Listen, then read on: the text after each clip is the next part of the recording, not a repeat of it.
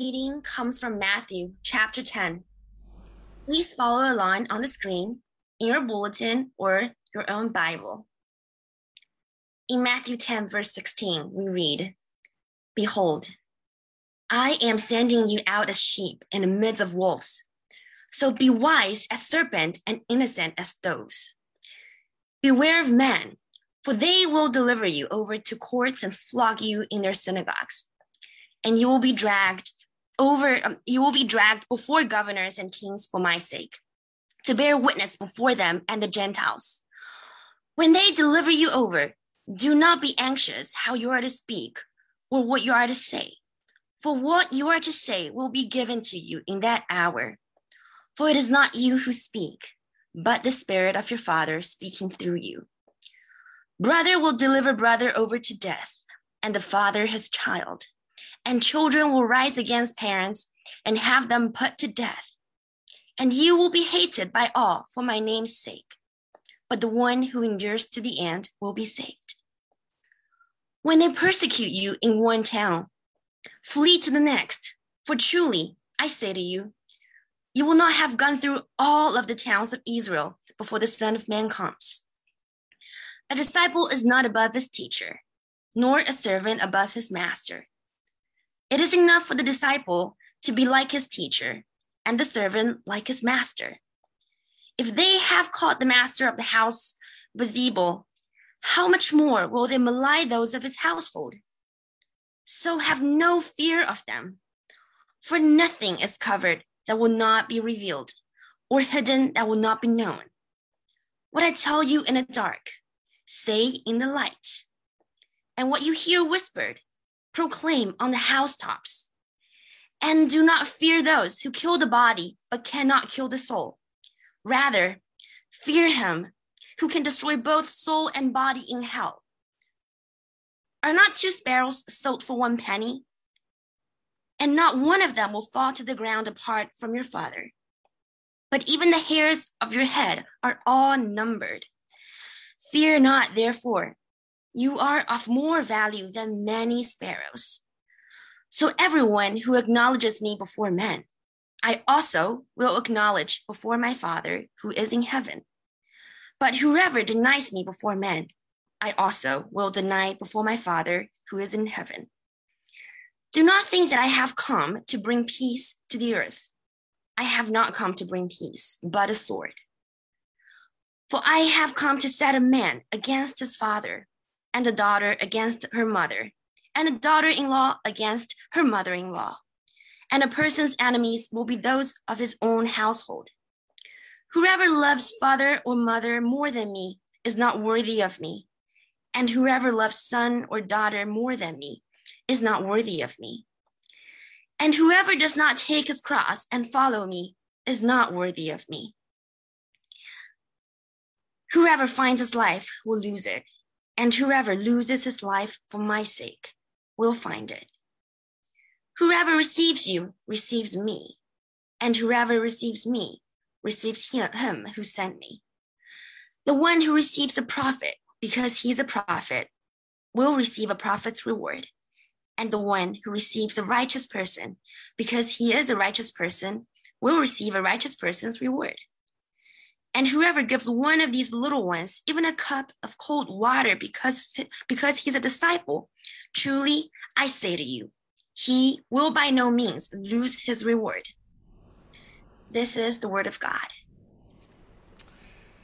Thank you so much, Ellen, for reading that. Wow, this is a really tough passage that we're going to be looking at. But before I start, I just want to say just a really massive thank you to you as a congregation. We gave birth to our second child a few weeks ago, and you guys have just been awesome, just praying for us, supporting us, bringing food. We are just so grateful for the way that God is at work in our family, our Watermark family together. So I just want to thank you for your love and support. We really sense that during this time. Let me just pray for us as we look into God's word together. Let's pray.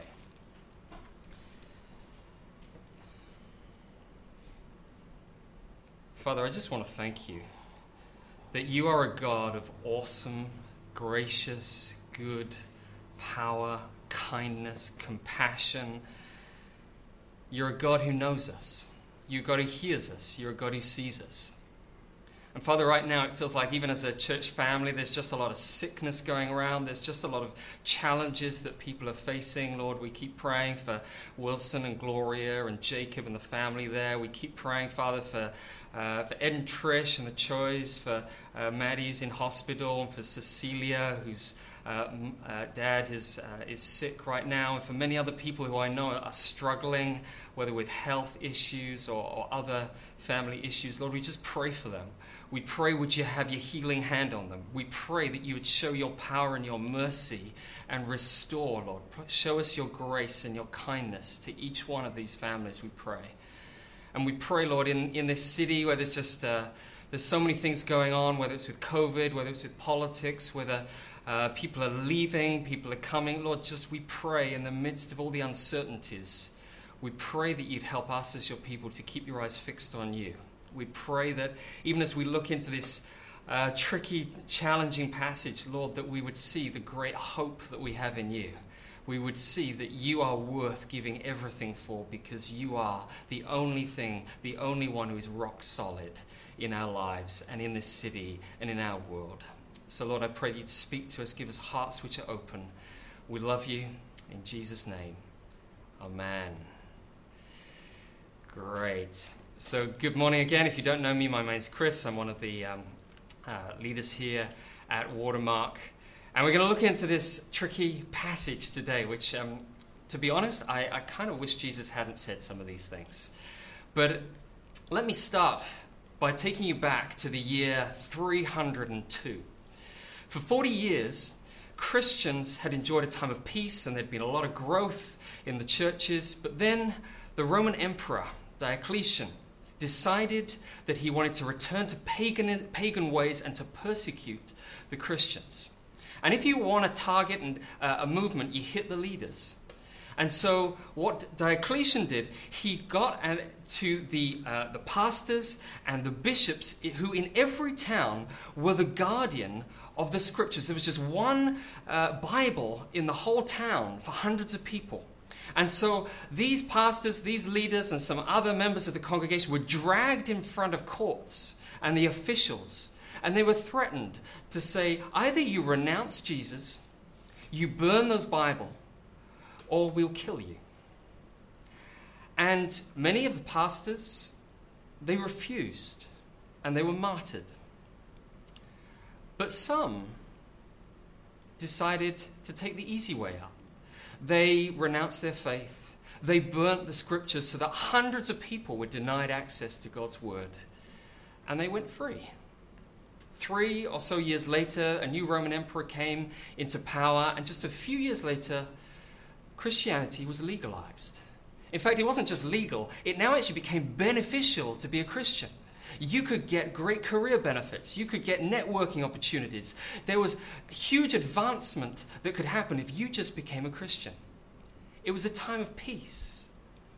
And throughout the world, throughout church history, throughout the world today, and even in churches today, you see this whole spectrum of what it means to follow Jesus, from persecution to times of peace.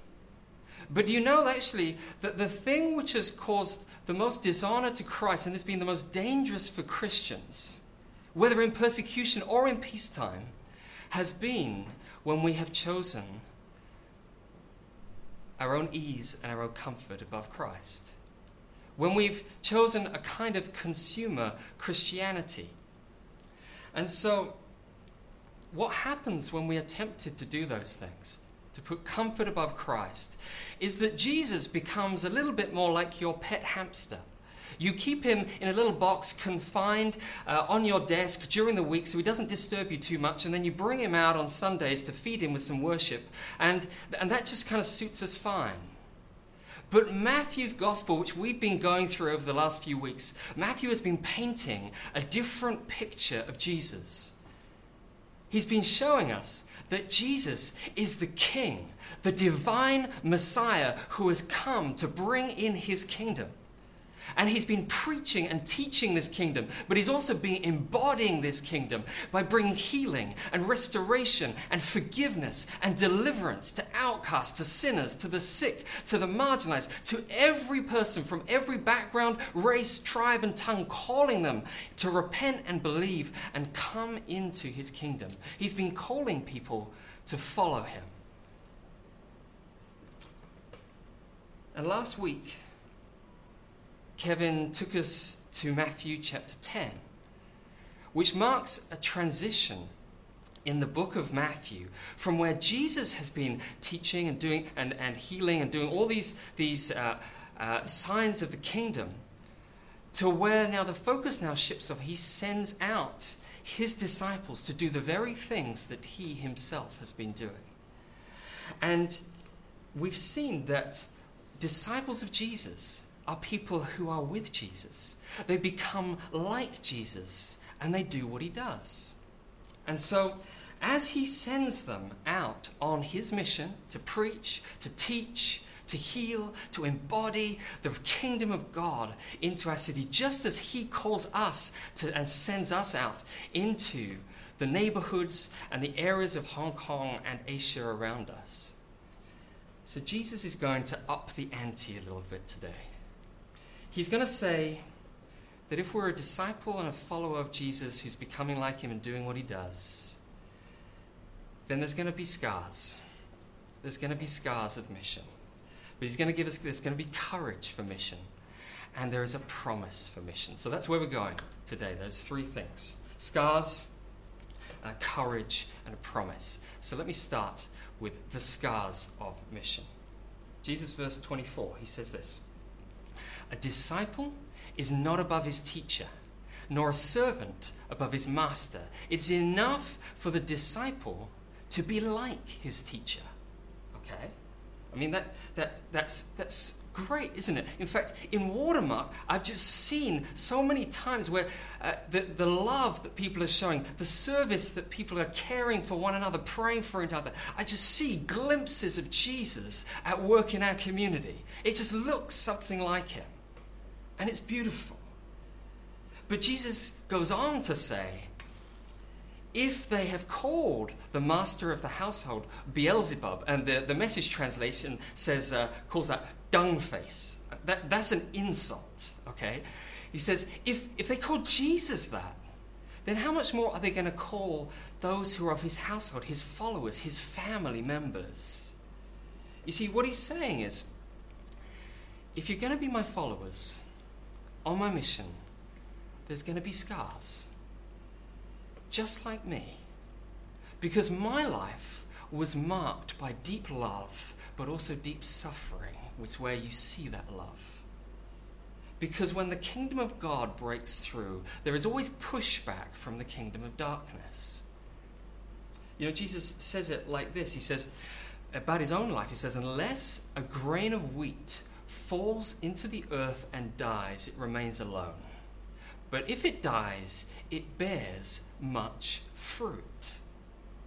You see, what he's saying, just as grapes need to be crushed for the beautiful wine to come out, so Jesus was crushed in rejection, in insults, in betrayal, all the way to death, in order to bring us into his kingdom, in order for this fruitfulness of many lives to be transformed. And he says, we as his followers should expect the same, that kingdom fruitfulness in our lives will also bear the same kind of scars. You know, German theologian Dietrich Bonhoeffer put it like this. He said, when God calls a man or a woman, he bids him come and die. That's challenging, isn't it? Because many of our evangelism techniques, what we say is we say, come to Jesus, get love, peace, joy. And we forget the small print, which says, actually, there's a place where you've got to die to find life. And Jesus isn't covering over the small print. He's telling it like he is. Verse 16. Let's kind of go back to where he says, behold, I'm sending you out as sheep in the midst of wolves. So be wise as serpents and innocent as doves. Now just think about that image for a moment. That's not particularly comforting, really, is it? I mean, because sheep, have you ever seen a sheep? In Hong Kong? Probably not. But sheep are defenseless. Sheep have no claws, they have no sharp teeth, they can't run fast, they're a cloud on legs. But wolves are predators. They have sharp teeth, they have sharp claws, they can run fast, and they like eating sheep. What is Jesus saying here? What he's saying there's a legitimate reason why many of us really find it difficult to go out on mission, out of our comfort zone, because it is scary and threatening. Why? Because Jesus isn't sending us out onto neutral territory. He's sending us into our neighborhoods and workplaces and families where there is a clash between the kingdom of darkness and the kingdom of light. They are war zones. And so he says, be wise. Like, don't be naive. Don't be naive about this. Like, just think about it. You see on it, you're desperate to find somebody to date, and you look on that dating app and they put Christian on the label, and you think, wow, finally. And then when you meet the person, you see that they don't really go to church and they're pressurizing you to sleep with them. And you go, but it says Christian. And Jesus says, be wise, be innocent, be alert to Satan's tactics. There's a war on. And you can feel the heat of the battle, sometimes with outsiders. But Jesus focuses down and says, often it's with those who are closest and most precious to us that the challenge comes. He says this: people will deliver you over to the courts and flog you in their synagogues. But when they deliver you over, don't be anxious. And then he says, brother will deliver brother over to death. And he says, a father and his child and a mother.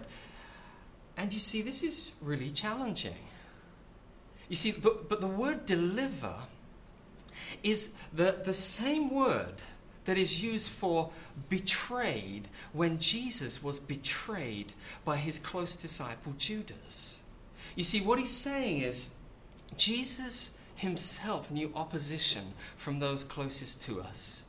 And for those who follow us, we may too. And then in verse 34, he gets even stronger. He says, don't think I've come to bring peace on the earth. And you're going, what? He says, I have not come to bring peace on the earth, but a sword. And you think, really? But I thought you were the Prince of Peace. And it gets even stronger. He says, but I've come to set a man, or divide a man against his father, and a daughter against his mother. And a person's enemies will be those of his own household. Whoever loves father or mother more than me is not worthy of me. For a Jewish listener, this is the equivalent of how the royal family would have received the recent interview with Prince Harry and Meghan Markle. Okay? This was shocking, because every Jew at the time would agree with Michael J. Fox, who says, family is not an important thing, it's everything. And it's, for many of us in Chinese culture too, that's the same idea. And so what is Jesus saying in this? He's not saying, deliberately go against your family, or just be a rebel.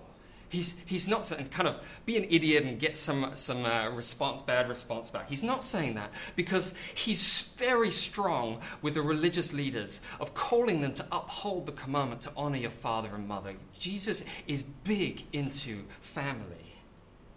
He's not saying either, I'm all about violence. This isn't a justification for things like the Crusades. What is he saying?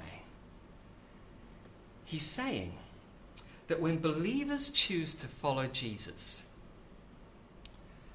family members may reject your profession of faith and your new identity in him because they're rejecting Jesus himself. And if they do, his call is to choose me even above your most precious family members. You know, in Western individualistic society, we say, hey, I want to do what I want to do. In traditional Eastern societies, it's I do what my parents want me to do. But for Jesus' disciples, it's we do what Jesus wants us to do. And often that's going to be compatible with your parents' wishes. But where it is not, where there are clashes, Jesus says, choose me. Will you follow me? You know, I went to Cambodia a couple of years ago, and I met this church planter, Cambodian church planter there, whose father had been killed by the Khmer Rouge. And he was the elder son, and he was expected to support and look after the family. And his family wanted him to study at college and to become a tour guide because that was a lucrative job. But he became a Christian, and he felt God calling him to be a pastor and a church planter. And his family, his mother and the rest of his family could not believe this. They threatened him with disowning him. They said he dishonored the family. How could he be so selfish? All these things. There was an emotional blackmail. And he was just so torn in this time because he loved his family. But he really felt God calling him. And so he actually decided to leave to go to Bible college. And his family disowned him. Fast forward a few years' time when he'd actually been planting a number of churches. And he actually managed to, because of his church planting work, he actually got connected with working for an NGO, which actually paid him a really decent salary. And in that time, his family had seen the way that he had lived his life. And some of his family members started coming to Christ. And he was able to both support his family, but also see them won to Jesus because they'd seen how much Jesus meant. You see, Jesus loved his family more than even he did. He just couldn't understand it in the moment. And so that is what the call that Jesus is saying. He loves our families. But he wants us to place him first, because placing him first is the best way to really love your family with eternal consequences. You know, some of us, we know just how challenging and how hard this really is. Some of us have families, our parents, they have a lot of expectations on us, whether it's to do with marriage, whether it's to do with careers, whether it's to do with parenting choices or finances or lifestyle decisions. And there's often a clash of values between their values and Jesus' values. And it's hard. Many of us know that. Particularly when you know your parents have just invested so much in you. Some of us have been held back maybe from thinking about baptism because of family pressures. Some of us, as God is going to be calling some of our families to really engage in the fostering and adoption program that we're really trying to push as a church, some of you are going to get pushback from that, from close members of your family. And Jesus says, don't be surprised. Don't be surprised. If you're in peacetime or if you're in persecution, there will be pushback. But will you follow me and trust me in this? And you've got to think, all this feels like a little heavy, doesn't it? How can you do that? That sounds scary. Which is why Jesus then moves on to his second point, which is the courage for mission. Because when you hear all of these different things, isn't often our most natural response fear? And Jesus knows that because he expects it as normal. That's why 4 times in this passage he goes, don't be anxious. Don't be afraid. Have no fear of them. Don't fear those who kill the body. Fear not. Do you get the idea? He's telling us, don't fear. Why not? Why not? Well, because, he says, fear God, not people. Why? Because 2 things. 1, your life and your future and everyone's, a whole of history is in God's hands. Look at it, verse 28. Don't fear those who kill the body but cannot kill the soul. Rather, fear him who can destroy both soul and body in hell.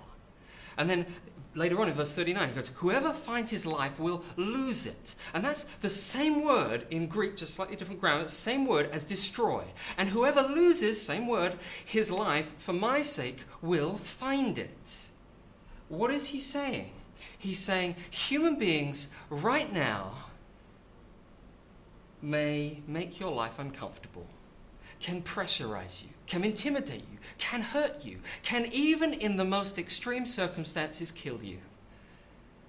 But they can't touch the inner core of who you are, because that's in the hands of the source of life, in your Creator, the God of the universe, our Father himself. Life itself and all of your future is held not in your parents' hand, not in your boss's hand, not in anyone else's hands. It's held in his hands. And so he says, fear me, which means look to please me, honor me first. By being willing to proclaim me, go public with your faith from the housetops. And if you lose your own comfort now, for the sake of making me known, you won't miss out, because I'm the one who holds your life itself. So look to please me first. But then in the same time, there's also this warning, which he says, if you live for your own comfort now, be like a chameleon, like just wanting to blend in, just wanting a comfortable life, so just staying like Jesus light in your life. Jesus is your hamster kind of religion. You may avoid all the opposition from people right now. You may have comfort, you may not, but you may have comfort now. But you'll get opposition from God later on Judgment Day. And he says, God is the eternal judge who has your entire life in his hands. He can both give you the whole of life, but he can also take it away. So look to him and please him, because he's the win-win situation. You know, there was a tennis player, Australian tennis player, Margaret Court, who's a pastor. She got mocked for some of her disagreement with gay marriage a few years ago. And in a tweet by a fellow tennis player, Martina Navratilova, she said to her, Margaret, hashtag, wrong side of history. Jesus is saying, history is not judged by the current cultural trends or what seems to be comfortable right now. The true hashtag wrong side of history occurs on Judgment Day, when we stand before the King of the whole universe, and we want to be on the right side, the side of those who are loved by him. So he says, don't fear, look to please him first. Your life is in his hands. Secondly, he says, don't fear, because the sovereign God of the whole universe knows you and cares for you intimately. I love this. This is great. Are not 2 sparrows sold for a penny? And not one of them will fall to the ground apart from your Father. But even the hairs of your head are all numbered. Fear not, therefore, you are more value than many sparrows. You see, in the first century, a sparrow was the cheapest thing that you could buy in the market. And so if one sparrow dropped dead, nobody cared. It's like, you know, if you walk past those vegetable stalls and you just see like a stray grape or a mushroom just in the gutter there. Like, everyone walked past it, they trample on it. Nobody cares about it at all. It's so insignificant. And then he goes, actually, your hair. How many of you have actually itemized how many hairs you have? I just had my hair cut, but I didn't look at how many I lost. Because I don't care that much about it. We care about our hair, but we don't care about the details of it in that intimate attention. But Jesus is saying, if he has itemized every hair on your head, if he knows even that grape, even that little mushroom there, then don't you think, if he cares and is attentive and has his hands watching over even that the very things which are far more significant in our lives, that we really care about, that our very life itself, don't you think that he cares way more than you do about it? Don't you think that you matter? He says you are of more value to him than many grapes, many mushrooms, many hares, many sparrows. This is awesome. It really is. He says, my daughter, when she was born, she was just tiny, but she's precious. And how do you treat someone who is precious and valuable? Oh, with great care and attention. That's how Jesus, that's how God the Father thinks of you. And it doesn't matter how insignificant or how inadequate or how ignored, how rejected, how hard your life is. He says you matter to him. That is an awesome truth. So he says, don't fear. But can I be honest? Just really honest for a moment. I actually know these two truths. And yet sometimes I still fear, right? Sometimes I still have fear in speaking about Jesus to people, in really facing the cost of living for his kingdom. Tim Keller shared this story about a teenage girl that he met. And she came to him and said, I know Jesus loves me. I know I'm his child. I know I'm valued by him immensely. But what's the use of that when none of the boys in my class like me? I love her honesty, right? Because what she's saying is she fears the social rejection, the relational rejection of the boys more than she does the fear God. She's actually saying she loves the acceptance of those boys around her more than she loves the acceptance of Jesus. And that's real. Because I think functionally that's where many of us live, don't we? But we know these truths, but they haven't sunk into our hearts. And so the call to die, the call to mission sounds like a call to suicide, sounds like a call to ruin your life, rather than a call to finding life, as Jesus says. But can I just share very personally? When I've realized that actually that's what's going on in my heart with all of my fears, and I've come before Jesus and just repented and asked God to restore a fear of him and a love for him and a delight in him, to know that value in my heart.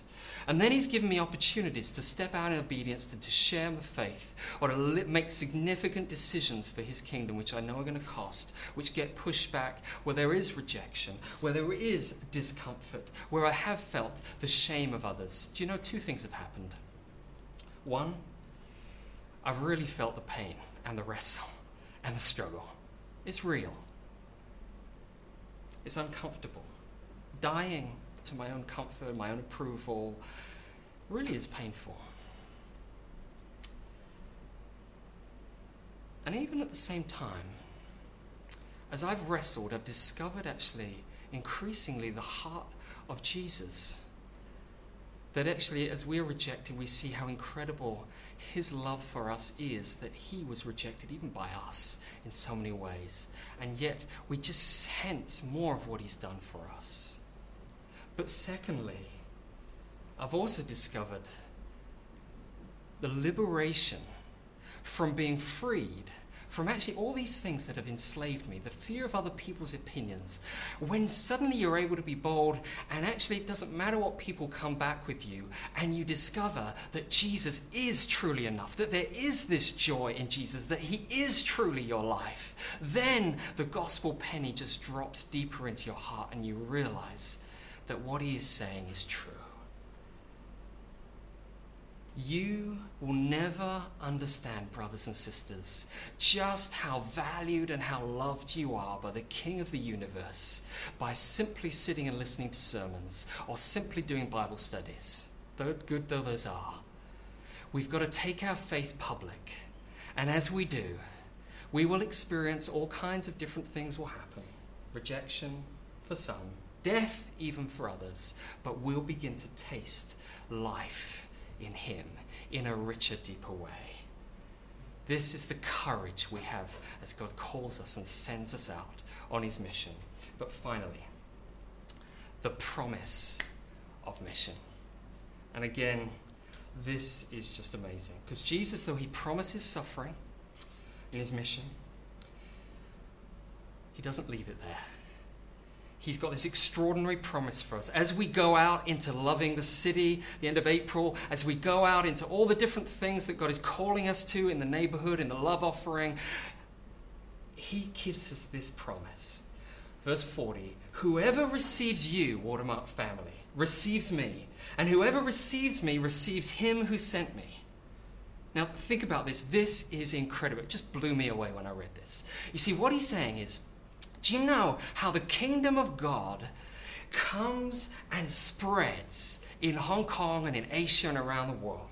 How Jesus the King, the sovereign creator of all the galaxies, the one who has all power in his hands, the one who breathes and speaks and life happens, that God has chosen to reveal his kingdom and to draw people to his kingdom, to restore and to heal through ordinary broken individuals like you and me. That as we go out and the people who do receive us, they receive Jesus and they receive the Father and they receive the kingdom.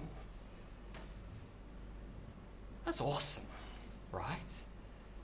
You see, marriages will be broken, which were restored as we go out. Self-centered individuals will become those who have compassion and serve other people. Divided families will find healing. The sick will be restored. There will be lives which were just crushed and hopeless, which find a Savior who restores and gives them a life to live and hope for the future.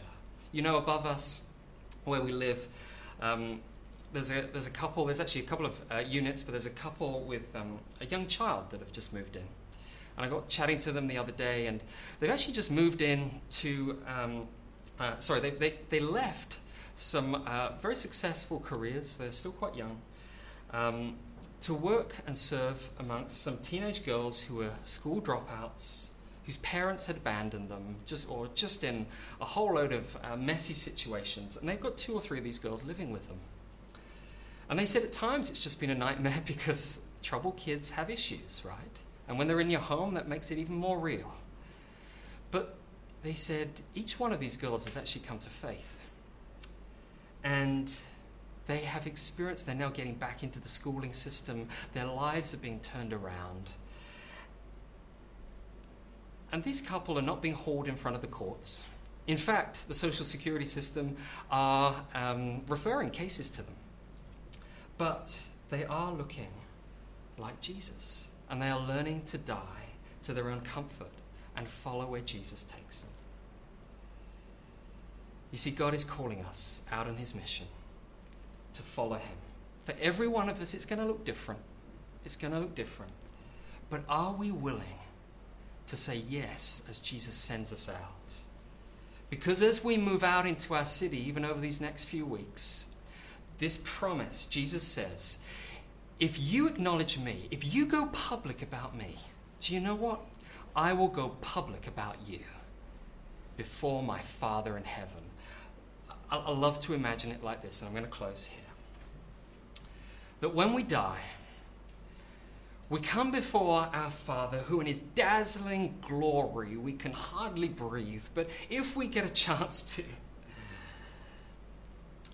what we would want to start saying when he says to us, how did you follow me in life? And we'll go, hey, I just think I didn't do a great job. Sometimes I was cowardly. Sometimes I just felt like things didn't work the way I wanted them to. Sometimes it was frustrating. Sometimes I fumbled over my words. I tried to share with people. It didn't always work. I tried to live for you, but and just as we're kind of going through this, Jesus will cut us off. And he will say, turn round.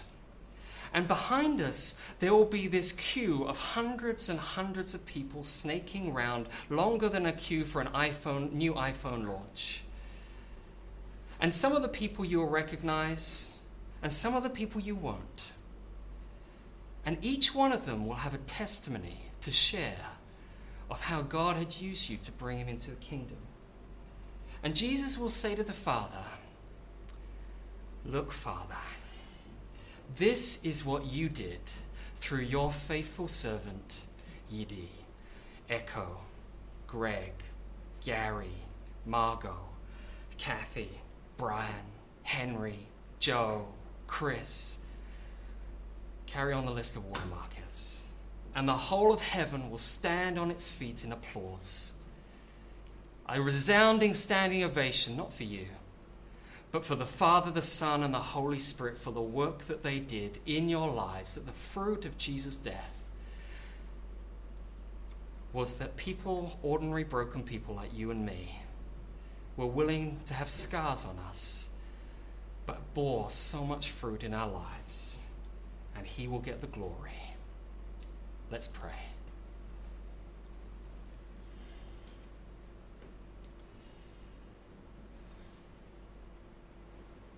Father, I pray that even as we hear